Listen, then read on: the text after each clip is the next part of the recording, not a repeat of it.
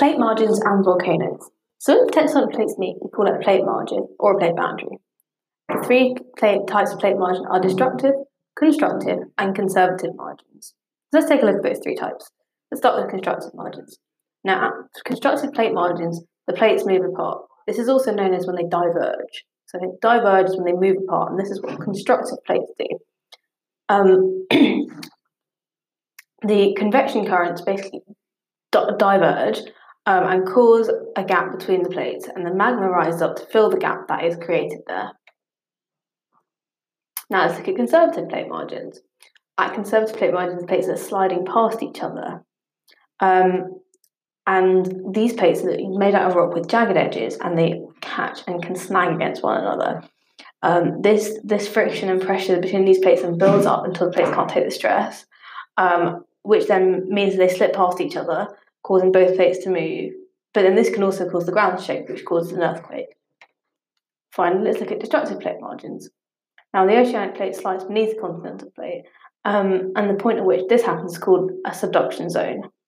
The rocks then catch against one another as the plates are not smooth surfaces.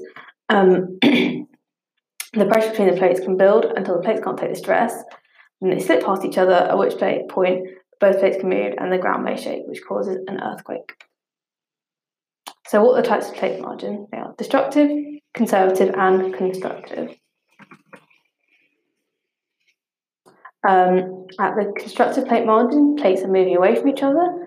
At the conservative plate margin, plates are moving sideways past each other. And at the destructive plate margin, plates are moving towards each other. Now let's have a look at volcanoes. So a volcano is an opening in the Earth's crust that's caused when magma rises from inside the Earth and then erupts onto the surface. There are two types of plate margins that volcanoes can be formed at. These are constructive and destructive plate margins. Destructive plate margins, the denser oceanic plate is forced under the continental plate at destructive margins. This is also known as subduction. The friction and pressure then cause cracks to form in the continental plate, and the magma rises up through these cracks. This usually produces lots of highly explosive volcanoes, which an example of this is Mount Vesuvius in Italy, otherwise known as the eruption that happened in Pompeii, and these produce a lot of gas and lava. Now, lava is just another way of saying magma. They are different things. Lava is magma above the surface, and magma is below the surface of the Earth.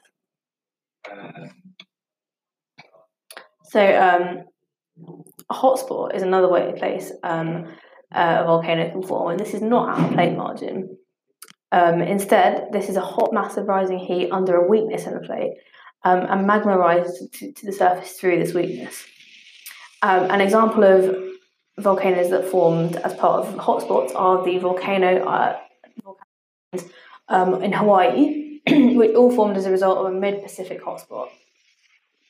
And finally, constructive plate margins. So, like destructive, this is actually a plate margin compared to a hotspot, which is not at a plate margin. So, constructive plate margins, plates move apart, diverge, and the convections and the currents in the mantle diverge and cause a gap between the plates. Magma then rises up to fill this gap with the volcano. And these types of volcanoes are really common in Iceland. So you've got destructive ones where one's subducting and that's causing the volcano, and constructive ones where they are diverging and magma is rising up and that's causing the volcano, as well as hotspots, obviously. So let's think about what are the characteristics of volcanoes at destructive plate margins. Well, they produce a lot of gas, they produce a lot of lava, and they're highly explosive.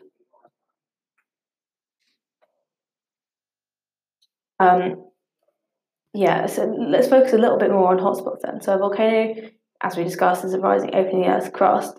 Hotspots, this is caused by a hot mass of rising heat under a weakness in the plate, and the magma rises up to the surface through this weakness. The Hawaiian Islands are all formed as part of this in a mid-Pacific hotspot, so that's in the Pacific Ocean, and then a volcano forms. What actually happens when a volcano erupts? So it can produce lots of different things, including lava. As I was saying before, lava is magma, but it's above the surface. So you've always got to call it magma when it's below the surface, which is just molten rock. And when this molten rock is above the surface, it's then called lava.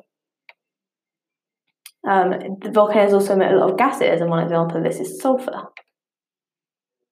Ash is a big thing that volcanoes produce and often are quite famous for. Ash is these tiny pieces of burnt rock fragments, and they're blown into the atmosphere, usually at sunfalls. And these then can fall on land, and they can float in the air to block out the sun and cause all sorts of havoc. Now, also what's formed are these pyroclastic flows, which are currents of hot ash, lava, and gas, and can move downhill at speeds of up to 500 kilometers an hour during an eruption, which is incredibly fast and really, really, really dangerous to humans and animals and anything that's nearby. They are impossible to outrun. Can reach temperatures of up to almost 1,000 degrees and can cover distances of 30 kilometers from the volcano. So if you see a pyroclastic flow, well, good luck.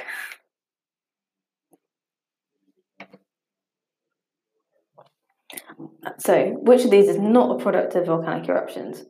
We've got ice, lava, gases, and ash. And obviously, given the temperatures, I think ice is pretty obviously not.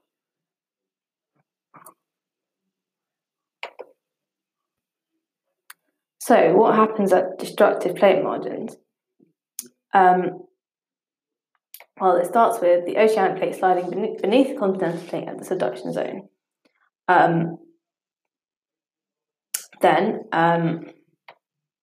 the rocks catch against one another as the plates are not smooth surfaces. Then the pressure between the plates builds up until the plates can't take the stress. Finally, past each other, and as a result, the ground may shake, aka causing an earthquake. And then, what do we call an opening in the Earth's crust? Is it an ocean trench, a sea, a volcano, or a valley? It's not an ocean trench, it's a volcano.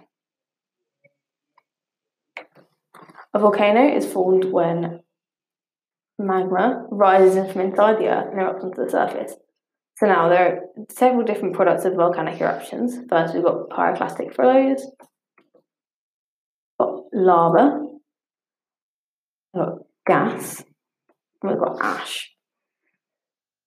And the pyroclastic flows are these currents of hot ash, gas, and lava that can move downhill at speeds of up to 500 kilometers an hour during an eruption.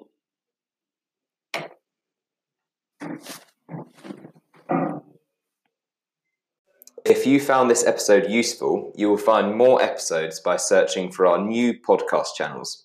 Search Revise, GCSE and your subject for more podcasts to help you with your revision.